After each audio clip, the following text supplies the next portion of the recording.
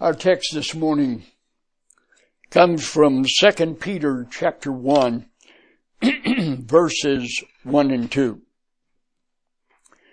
Simon Peter, a servant and an apostle of Jesus Christ, to them that have obtained like precious faith with us through the righteousness of God and our Savior, Jesus Christ. Grace and peace be multiplied unto you through the knowledge of God and of Jesus our Lord. We spent the past year in that series that we had titled Understanding Current Events in the Light of Bible Prophecy. Our objective was to understand better God's plan as it's been revealed to us in biblical prophecy, so that we might understand what's happening in our society today, and along with that, what our response ought to be to the things that are taking place today. As we know the plan of God, we're able to understand then why things are the way they are. In our study, we were introduced to the Apostle Peter's explanation that as Christians, we are now citizens of the kingdom of heaven, but we've not been taken there immediately, but been left here, assigned with responsibility, and we have been identified then as sojourners. We've identified that or defined that word sojourners as being foreigners who are not living in their own country, but are living alongside the locals in order to do business for our King. So it's fitting that having completed that study, that we now go through 2 Peter in this epistle, because in many ways it is an instruction manual concerning what our responsibilities are as believers and our privileges and provision that God has given to us to live out our designed ministry here upon the earth. So we're going to go through this epistle of 2 Peter. Now, I don't anticipate in doing any in-depth investigation to it, but we're going to kick the top off of it a little bit and look down in it somewhat. Let's see, I taught 1 Peter in a Bible study, a weekly Bible study at Chowchilla, California, with a group on Friday nights, 5 years to get through 1 Peter.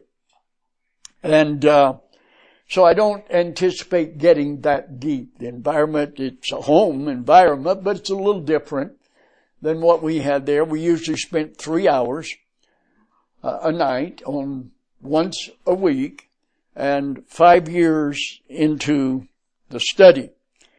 But as I indicated, I see in 2 Peter an instruction manual that is to guide us to direct our thinking, which of course in turn directs or directly affects our behavior, in order that we might properly represent our King of Kings and Lord of Lords. So this morning we're going to get a little background on this second epistle. Peter identifies himself as the apostle of Jesus Christ in chapter 1, verse 1. And then he maintains that claim by implication, at least, in verse 14 of chapter 1, with a reference to the Lord's statement about his death. Now the claim is also assumed in 1 Peter 8, in chapter 1, verse 18, when he recalls the situation on the Mount of Transfiguration, where Peter, James, and John were with the Lord, and there was a visitation by Moses and Elijah up there on the mountaintop. And again, in his mention of Paul, in chapter 3, verse 15, and in the 3rd chapter, verse 1, the author also mentions, by the way, that this is the second epistle that he has written, and that it is directed to the same readers that the first epistle was written to. Now, although there's little certain external evidence concerning the authenticity of the book, we have one of the early church leaders, Origen, in 250 A.D., is the first written record that we have that mentions the book of 2 Peter by name and identifies it as being part of the revealed revelation of God. It was finally formally recognized as one of the books of the canon in the year 397 A.D. And there has been some objection to its inclusion as the second epistle of Peter because the language style in it is so different than the language style in the first epistle. But anyone who has spoken to various congregations or written to various congregations or groups certainly recognizes there is a need to adjust your style or determine your style of delivery and your form of presentation to correspond with the group that you are ministering to. When I preach to a black congregation, in their culture and in their background, I preach a little different than I do when I preach to a seminary class at Channel Islands Bible College and Seminary. When I preach to the full gospel, holiness, Samoan Church of God in Oxnard, California, I preach a little different than I did to the Nyland Community Church where I served as pastor. The message doesn't change. The message is the same, but the manner of delivery is to suit the circumstances and the situation that is there. And certainly we can identify the guidance of the Holy Spirit with Peter as he was directing what he was receiving from God to the new believers, and as the circumstance for believers was changing, Peter writes this just before he is martyred for the cause of Christ. And so I have never seen any legitimate challenge to the fact that this is an epistle written by the Apostle Peter, following upon the heels of his first epistle, but written in order to instruct us even better than 1 Peter does. 1 Peter is an instruction manual concerning our responsibility as well as our privilege to serve as Christ's representatives, as sojourners here. But all of that is more focused in this second epistle. In modern times, some self-professed scholars have questioned the authenticity of the book because of that distinction in the style and in the manner in which it is written. But I think that simply amplifies God's ability and desire to minister to us wherever we are, in whatever circumstance we are, in a way that will be most effective to us. We find this epistle of Peter then being later than the first epistle, but following up on it. And as I said, though the style changes a bit, there certainly seems to be the genuineness of it, and the early acceptance of the church fathers relative to it would help support that. The purpose of this epistle. We find that reports on the activity of false teachers among the churches of Asia, when the Bible speaks of Asia, it's talking about Asia Minor. It's not talking about Asia as we know it today, but Asia Minor and that area around Turkey and in that general hemisphere at that time was identified then as Asia. And the churches apparently have come to Peter shortly before his writing this epistle in his incarceration, and he seems very concerned about the effect of false teachers that were in the area. When we went through the book of Colossians, you will remember Paul's genuine concern about danger because there were so many false teachers that had crept into the church. Well, Peter is experiencing that as well, and so he takes some time under the guidance of the Holy Spirit to address that. And of course, the best way you can deal with false doctrine is to teach true doctrine and be able then to see the comparison between them. This epistle intends then to remind the believers of the importance of supplementing their faith with virtue, and then adding to their virtue knowledge, and the result then will be steadfastness. And that's a formula that we see throughout this epistle of Peter as he addresses these issues. He also turns to the Old Testament as a source of reference in bringing about an understanding of what the Old Testament had to illustrate, and by way of what is going on today. The illustrations illustrate the danger of listening to false teachers, and in chapter 2 we certainly see his dealing with that issue in a very powerful way. It reminds the believers of the approaching day in which the ungodly false teachers are going to be destroyed. When we get to the 3rd chapter, he lays that out pretty clear for us.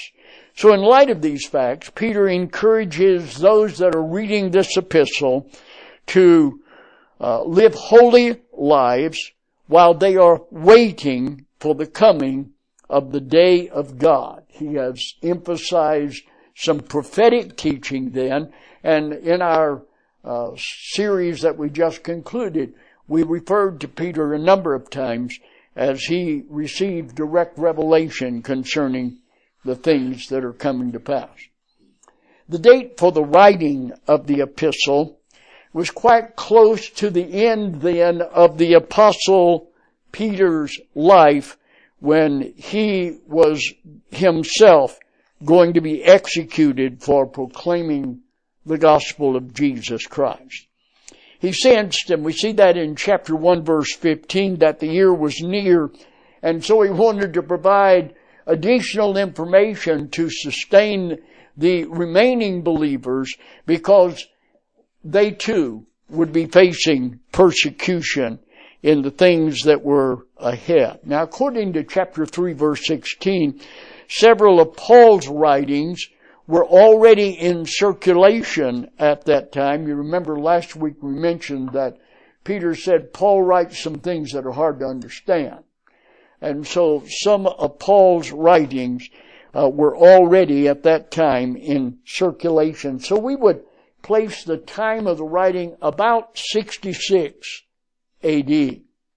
Remembering that Christ was crucified in 30 AD.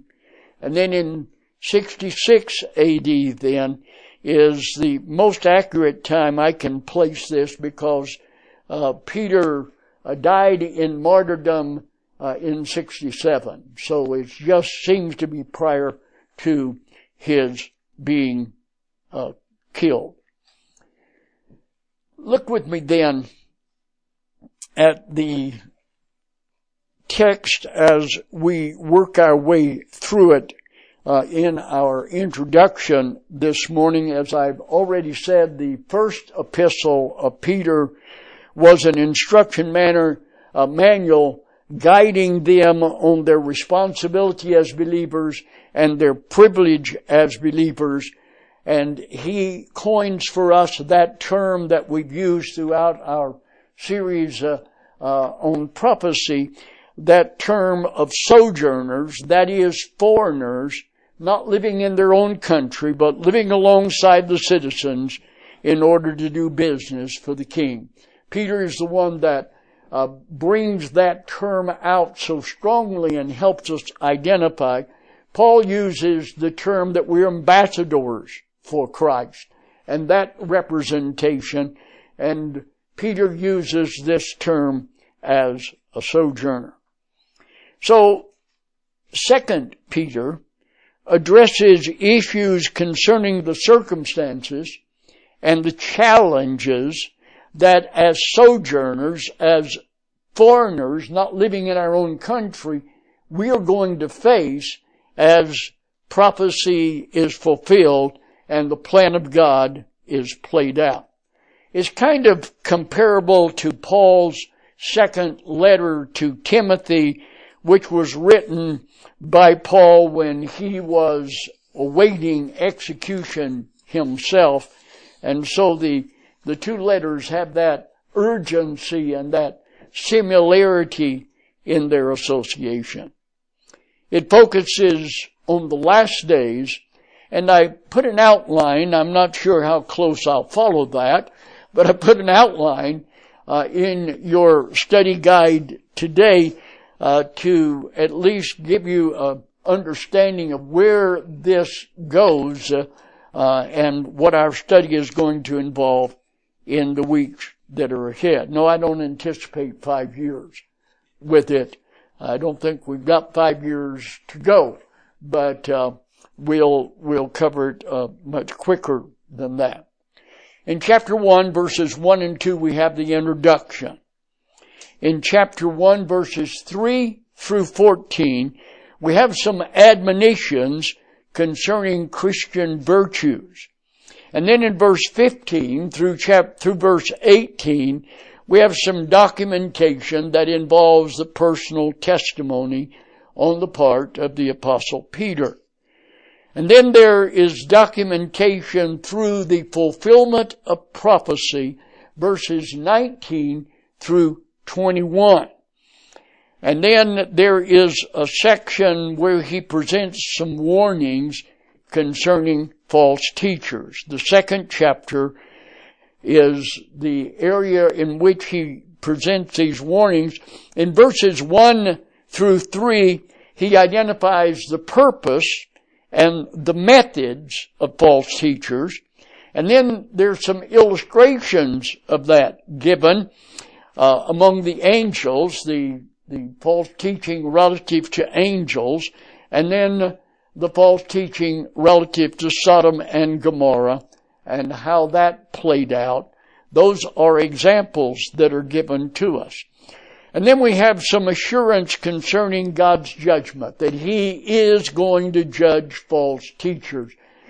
So many times in my own ministry I've said, how does God tolerate people presenting such falsehood as His Word, as His teaching?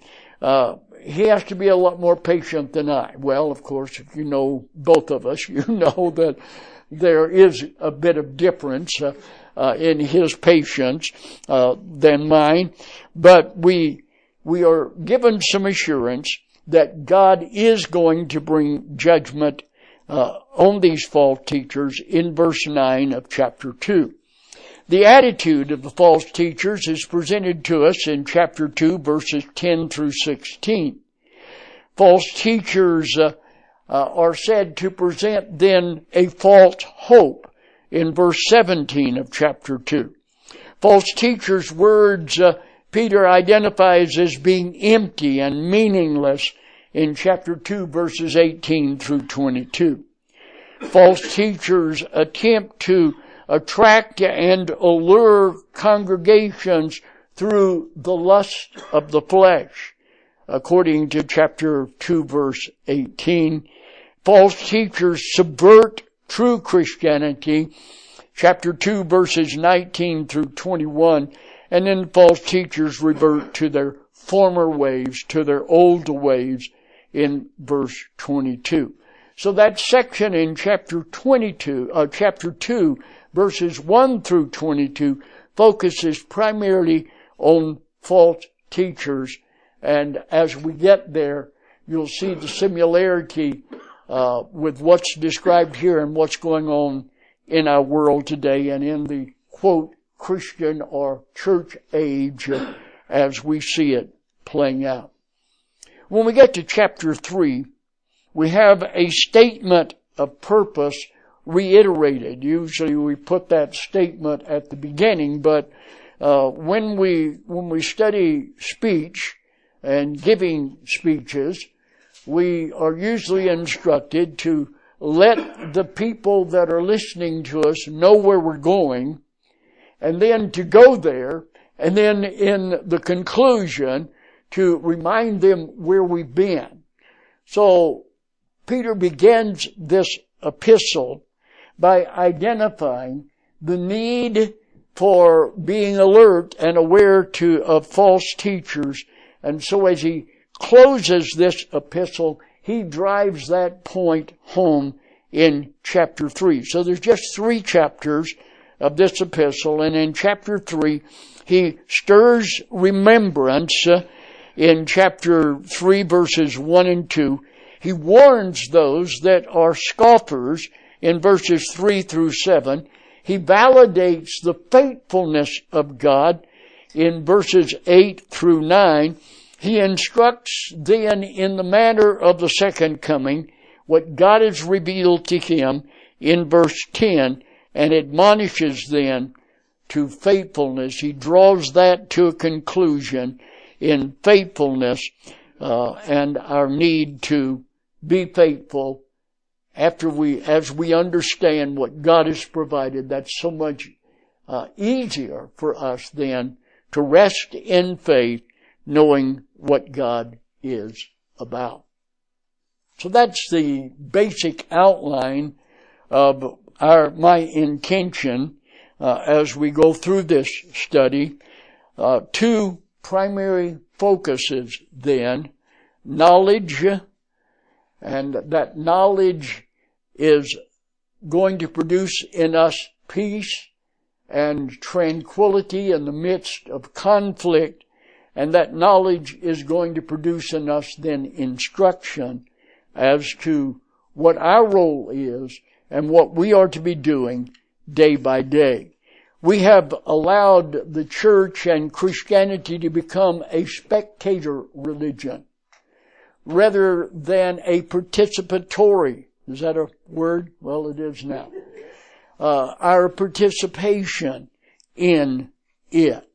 The church is not designed by God for us to simply be observers and for us to go in and listen to the preacher and what God is directing through them, but it is to give us a channel through which we are to utilize the gifting that He's given us, the knowledge of His Word, and then follow those instructions as a manual for life. Not just living life, but understanding what our purpose is.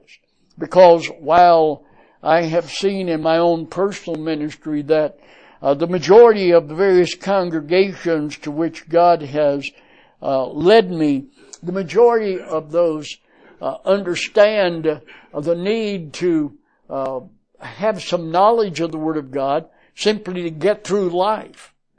But I have found it's a minority that understands the Word of God is designed to instruct us, not so we can get through life, but so we can live out the design that God has for each one of us and be able to fulfill that purpose. So that's going to be our objective as we go through our study. And this morning we're going to look at verses 1 and 2, which we have identified then as an introduction. Simon Peter, a servant and an apostle of Jesus Christ, to them that have obtained like precious faith with us through the righteousness of God and our Savior, Jesus Christ. The identification of the writer begins with the first two words, Simon Peter. Simon is the most common Hebrew male name at the time that this was written. They seemed to get in a rut when it came to names, and you can find that. You would think they had completely run out of names when you try to pronounce the names that are there. But Simon was the most popular male name, Hebrew name at the time of Christ. It meant to hear, to listen. Both aspects of that. In order to hear properly, we're going to have to listen. But you can hear the sound thereof and not understand the context and the message thereof. And that's where that description of listen involves. It's to listen, to hear with understanding. And that was the name that was given to Simon at his birth. Now, he is also identified here as Simon Peter. As a matter of fact, Jesus identifies him as Peter, actually assigns to him this name of Peter. Now, the word Peter is translated from the Greek word Petros. I noted that in your outline for you, Petros, because there is some confusion in Christianity that goes way back to the 3rd century, and especially when Constantine brought the church and the Roman government together, they began shortly thereafter to place Peter on a little different plane than the other apostles. And it really amounted to a misunderstanding, a misinterpretation of what the Lord had said to Peter. Peter was addressed by the Lord along with the other disciples, "Who do men say that I, the Son of Man, am?" And Peter spoke up and said, "Thou art the Christ." "Oh, who do men say that you are?" "Well, some think you're John the Baptist or Elias or one of the other prophets." And Jesus said, "Well, who do you say that I am?" And Peter said, "Thou art the Christ, the Son of the living God." The remark of Jesus that followed that has led to the Roman Catholic Church having a pope through all these years.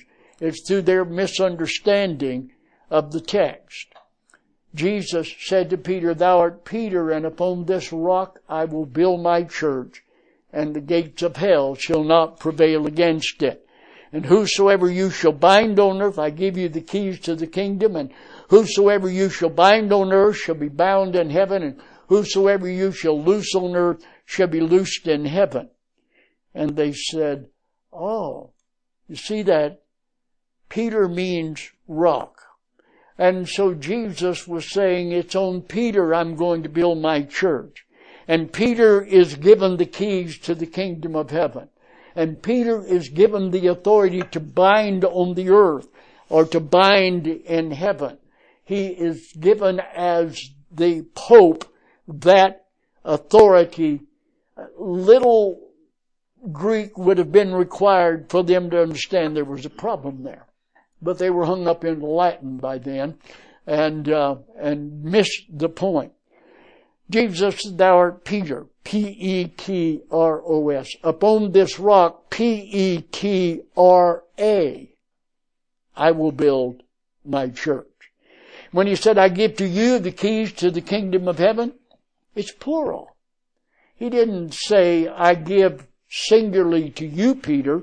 He said to his followers, I give to you, my followers, the keys to the kingdom of heaven. And then our English text says, and whatsoever ye shall bind on earth shall be bound in heaven. No, the Greek text says, and whatsoever you shall bind on earth shall have already been bound in heaven. And whatsoever you loose on earth shall have already been loosed in heaven. Those things are already foreknown. We are simply the instruments by which that becomes literal and fulfilled. And so the word Peter, and as I said, Jesus gave him that name. The word Cephas, we see the word Cephas sometimes in our English text of the New Testament. Cephas is simply the Aramaic for the Greek word Petros, and identifies him as such. So Jesus is the one that identifies then Peter in this way. He's the difference between Petros and Petros. Petros is a small pebble. Could be a chip off of a boulder. But Petra is the monolith. And the monolith upon which the church is built is the reality of who Jesus is, as Peter stated, that thou art the Christ, the Son of the living God. That's the rock upon which the church is built.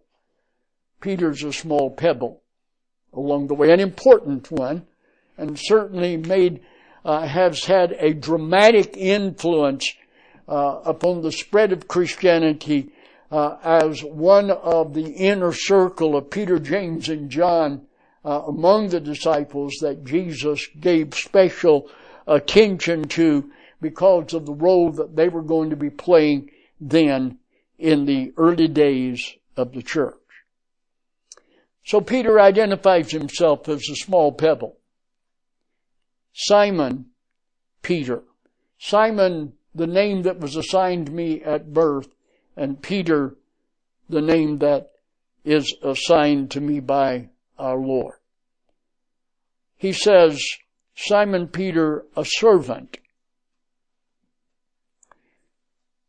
I would remind you that in the Greek language in which this was originally written, there is no such thing as an indefinite article. What's an indefinite article?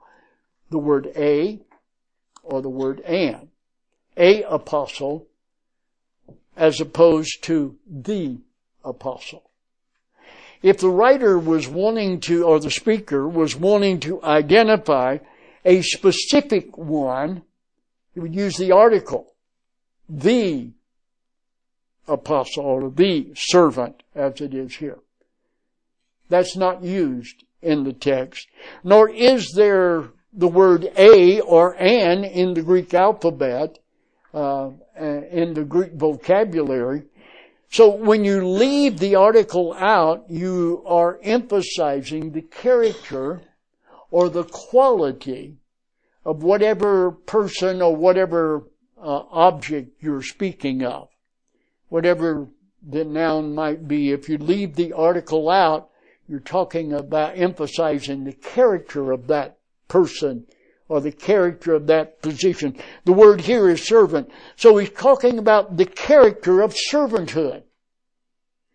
He does not refer to himself as a servant or the servant, but servant. Now the word itself is translated from doulos. That means bondslave.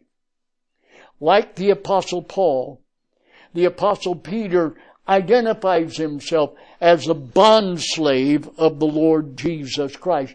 That is a slave that is a slave voluntarily. Been redeemed and given his freedom, but chosen to remain in the household as a servant.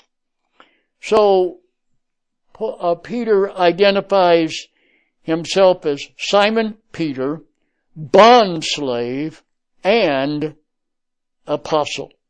Now you'll notice before the word apostle is the English word and I have just told you that in the Greek language there is no indefinite article. So he doesn't have an, but it's not the apostle, it's apostle, identifying the aspects of an apostle. Now, an apostle, and we've studied that on other occasions, but I'll jog your memory with it.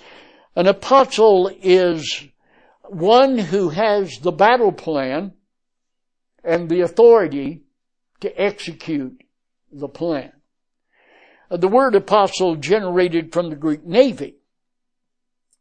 Greeks were great military people, but they were not having much success in their naval battles. And so they discovered the problem was that when they would bring the captains of the ships together and they would lay out the battle plan and then send them to their ships and their crew, there were some that were going to the enemy and selling the battle plan to the enemy. So the Greeks they didn't pay their sailors very well, or their captains well enough. They could make more money by selling the battle plan to the enemy. And so they were not very successful in their military campaigns. So Alexander the Great was a genius when it came to a military strategy. So he came up with a new office in the Navy. The office of the apostolos. The apostolos was the one that would receive the battle plan, and all the captains and the crew would be on their ships, and the apostolos would get in a little skiff, and he would go to the first ship and give them the part of the plan they needed and send them out. And then he would go to the second ship and make his way through. So they did not have time. They didn't have cell phones then. So they didn't have time to sell the plan to the enemy. And overnight, the Greek military, the Navy became a tremendous fighting force as they covered that hole with the office of the apostolos. That's the term Jesus came to use to relate to those in his choosing that would be given the battle plan and the authority to execute it. And so we have the apostles of the church. There's no lineage that goes beyond that first generation, though some churches have attempted to, and they have some they call apostles today, but they don't meet the biblical standard for apostles, and we won't go into all that right now. But he identifies himself then as one, just one, not the one, but one that has the battle plan and the authority to execute that plan. It is Simon Peter, a bond slave and apostle, and one that has the battle plan and the authority to execute it of Jesus Christ. Notice, he does not use the word Lord here, but he uses the word Jesus and the word Christ. Now, I have told you in the past, and I will continue to tell you in the future, and remind you along the way, that nothing is incidental in the Word of God.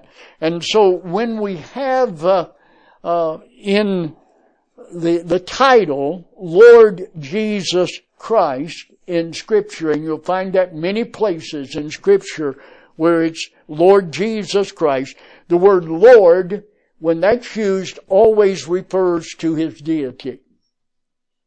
The word Jesus refers to his humanity. And the word Christ refers to his role as Savior, God becoming man and living among us and fulfilling the plan of God and providing our redemption. The word Christ is used. So the Holy Spirit has guided these holy men of old as they wrote Holy Scripture to place the emphasis where the Holy Spirit wanted that emphasis placed.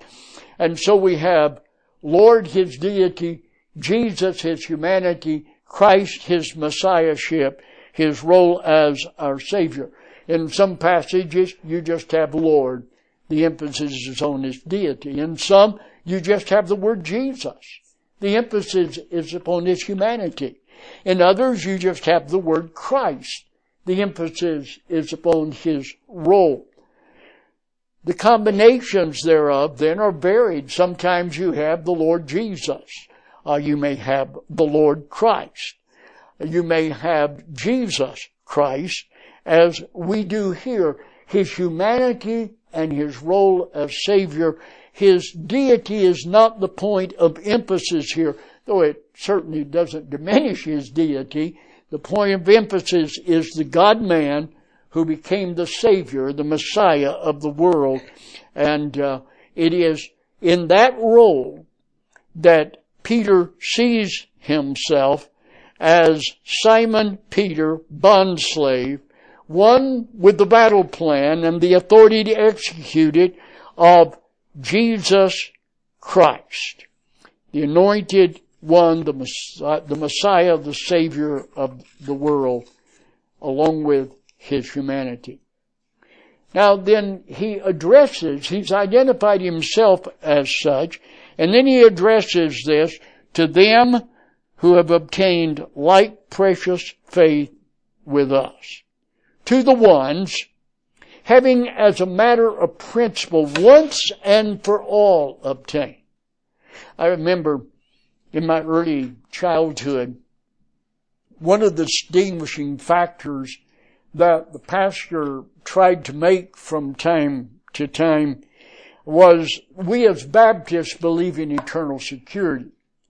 At that point, there was no other mainline denomination that believed in eternal security. Once saved, always saved, as they like to say it. Most other denominations believed it required perseverance, it required work on your part. That's changed today. We find that others have come to understand that. But the Word of God is dogmatic, and the grammar and the language of the New Testament is such that it's unmistakably true that we have been given eternal life, and it's given in one form of Greek grammar is the perfect tense. It's given in a completed action in the past. The result continues forever.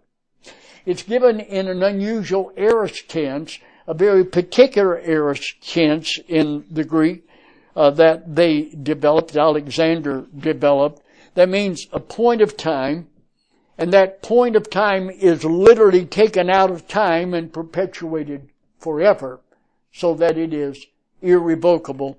And the Scriptures then, as it speaks of our salvation, either in the perfect or in the aorist that defines, that particular aorist that defines that. But having obtained like precious faith here, having obtained is a participle, then that simply means it's a matter of principle. God has established a matter of principle for those who have once and for all obtained like precious faith as Peter. Like precious simply means equally precious. And the word faith comes from the word pistine, which means to put your weight or your dependency upon something. It identifies a dependency. Peter's then, having identified himself, now identifies those to whom this is written. To the ones having as a matter of principle once and for all obtained like or equally precious dependency with us. With us referring to the other apostles and the early believers in the church. Faith, that like precious faith, that dependency, as I said, the literal meaning of the word is to place your weight upon something, your dependency then upon that. And we're told that faith comes by hearing, and hearing by the Word of God. That's why it's so important for us to read the Word of God consistently and to be taught the Word of God, because faith comes by hearing, and hearing by the Word of God. So Peter says, I'm a servant, I'm a bondslave of Jesus Christ. And I have been given, along with some others, the battle plan. And I've been given the authority along with them to execute that plan.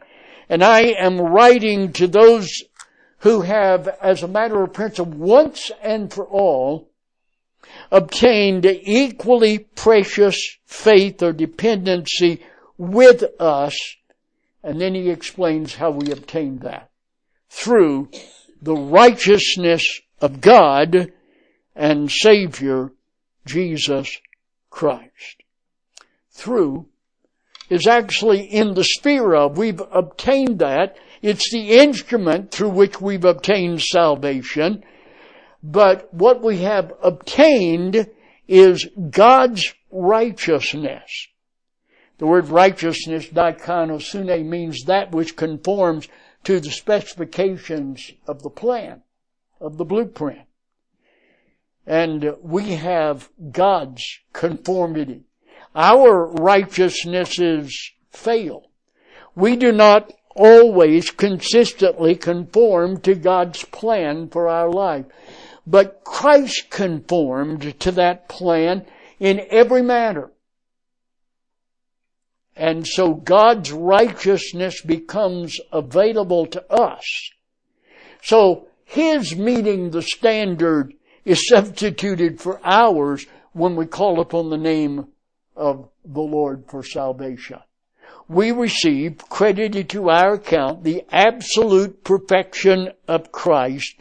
That's the only way we can stay saved. That was the only way we could get saved in the beginning, because our weaknesses are of such that we cannot attain that on our own.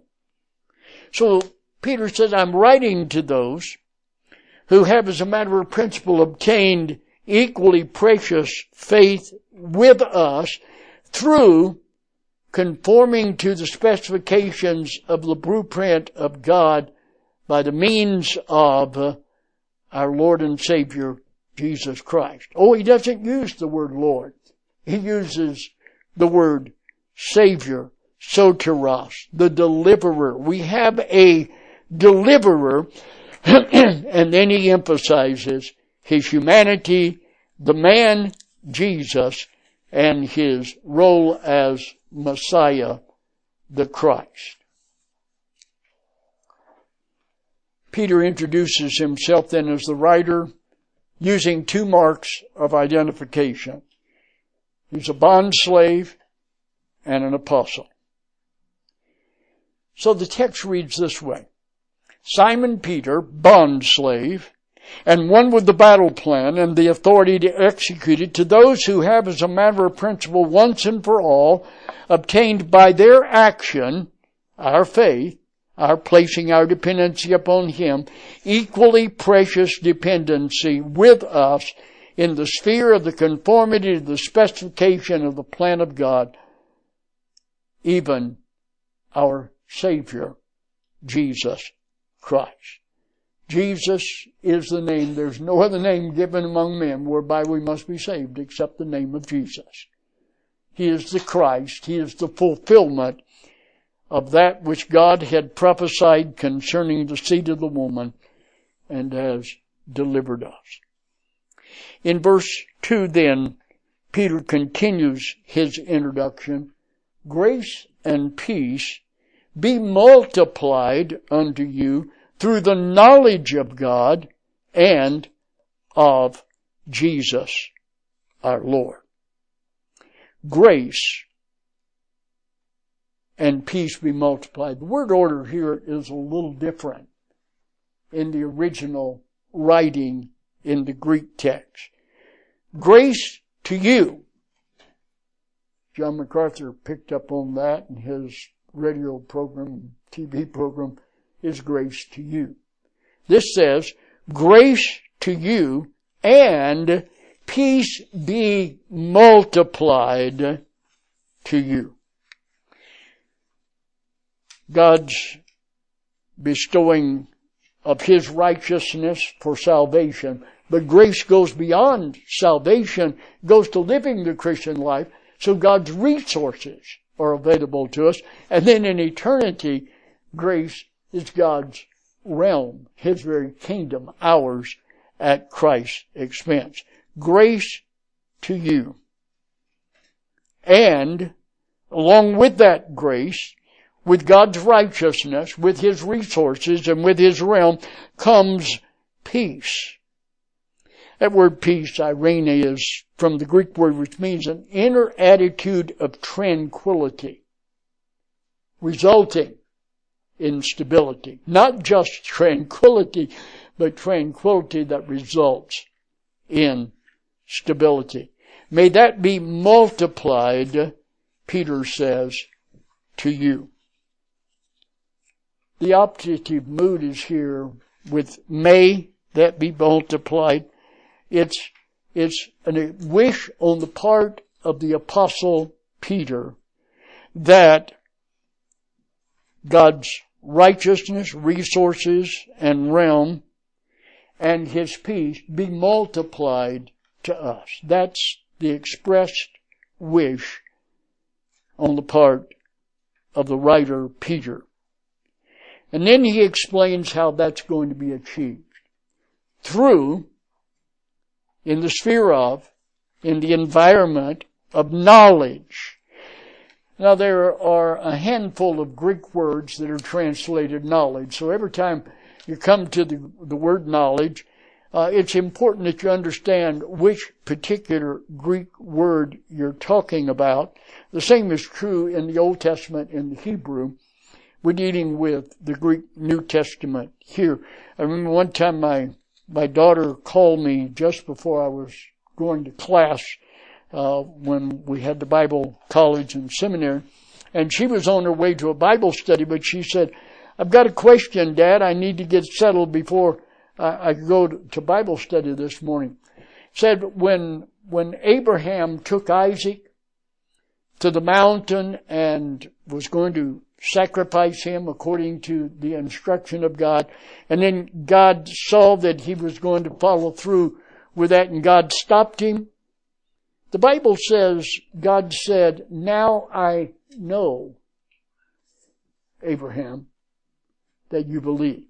Now I know. She said, I thought God was omniscient. I thought God always knew. Why does He say, now I know? I said, get your Strong's dictionary. I gave her a little run around, as fathers do sometimes, with some obnoxious suggestions about it. And then I said, get your Strong's dictionary, your Strong's concordance, and you'll see which word is used there for know. It means to know through observation. He knew from eternity past in His omniscience. Now He has seen it come to pass. So words are important. And this word knowledge is epinosis. It means to have a perception that's fully applicable then, understanding the application of it. One thing for us to know what the word says, it's another thing for us to know with full understanding how to apply it and how we can do so. It's only through fully applied perceptive knowledge that is put into application, that we are going to have the multiplication of peace and grace in our life. In the sphere of the fully applied perceptive knowledge of God is from the source of God, that knowledge which comes from the source of God, and it's literally even of Jesus, His humanity, the Lord, His deity, of us. So, verse 2 should read this way. Grace to you, and may an attitude of tranquility resulting in stability be multiplied in the sphere of fully applied perceptive knowledge of the God. Oh, the article is in front of the word God. We're being specific of the God, even this time it's in front of the word Lord as well. The Lord of us. So as we begin this epistle, we have the assurance that Peter has a servant's heart. He identifies himself, though he's an apostle, has the battle plan and the authority he identifies himself as a bondslave of Jesus Christ. But he has the battle plan, and he has the authority to execute it. And so as we work our way through this epistle, we'll be able to see then the battle plan that relates to that which he is addressing. The letter is addressed to those who have acquired the same precious dependency upon God that he has. The dependency in the sphere of the conformity to the plan of God that's made available to us through Jesus Christ, who is the God. So Peter not only expresses his wish for us to have tranquility, and along with it then stability, and that be multiplied, but he identifies that as a potential. We have, based on our application of the knowledge that we receive, that we're willing to embrace from the Word of God, that potential then available to us through our Lord Jesus Christ, who is, in fact, God. So, let's seek that objective in the weeks that are ahead in our study of this epistle, that we might get a knowledge of God that we can apply to our life that will result in the multiplication of grace and peace in our life, that our joy might be full. But of course, it all begins at salvation.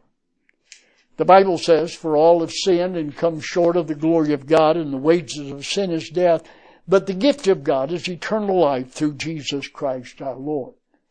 The same Bible says, with the heart man believes unto righteousness, but with the mouth confession is made unto salvation. For whosoever shall call upon the name of the Lord shall be saved. It begins at salvation. And then there is the process whereby we are now having capacity to understand the things of God. We have to go through the process of studying the Word, of understanding the Word. And then it's kind of necessary that we apply it when the circumstances arise, because we have to be reminded of that from time to time. What does the Word say? Oh, yeah. And that's going to multiply our acquisition of resources and our enlargement in the realm of God. It's going to magnify the peace that we have in our walk.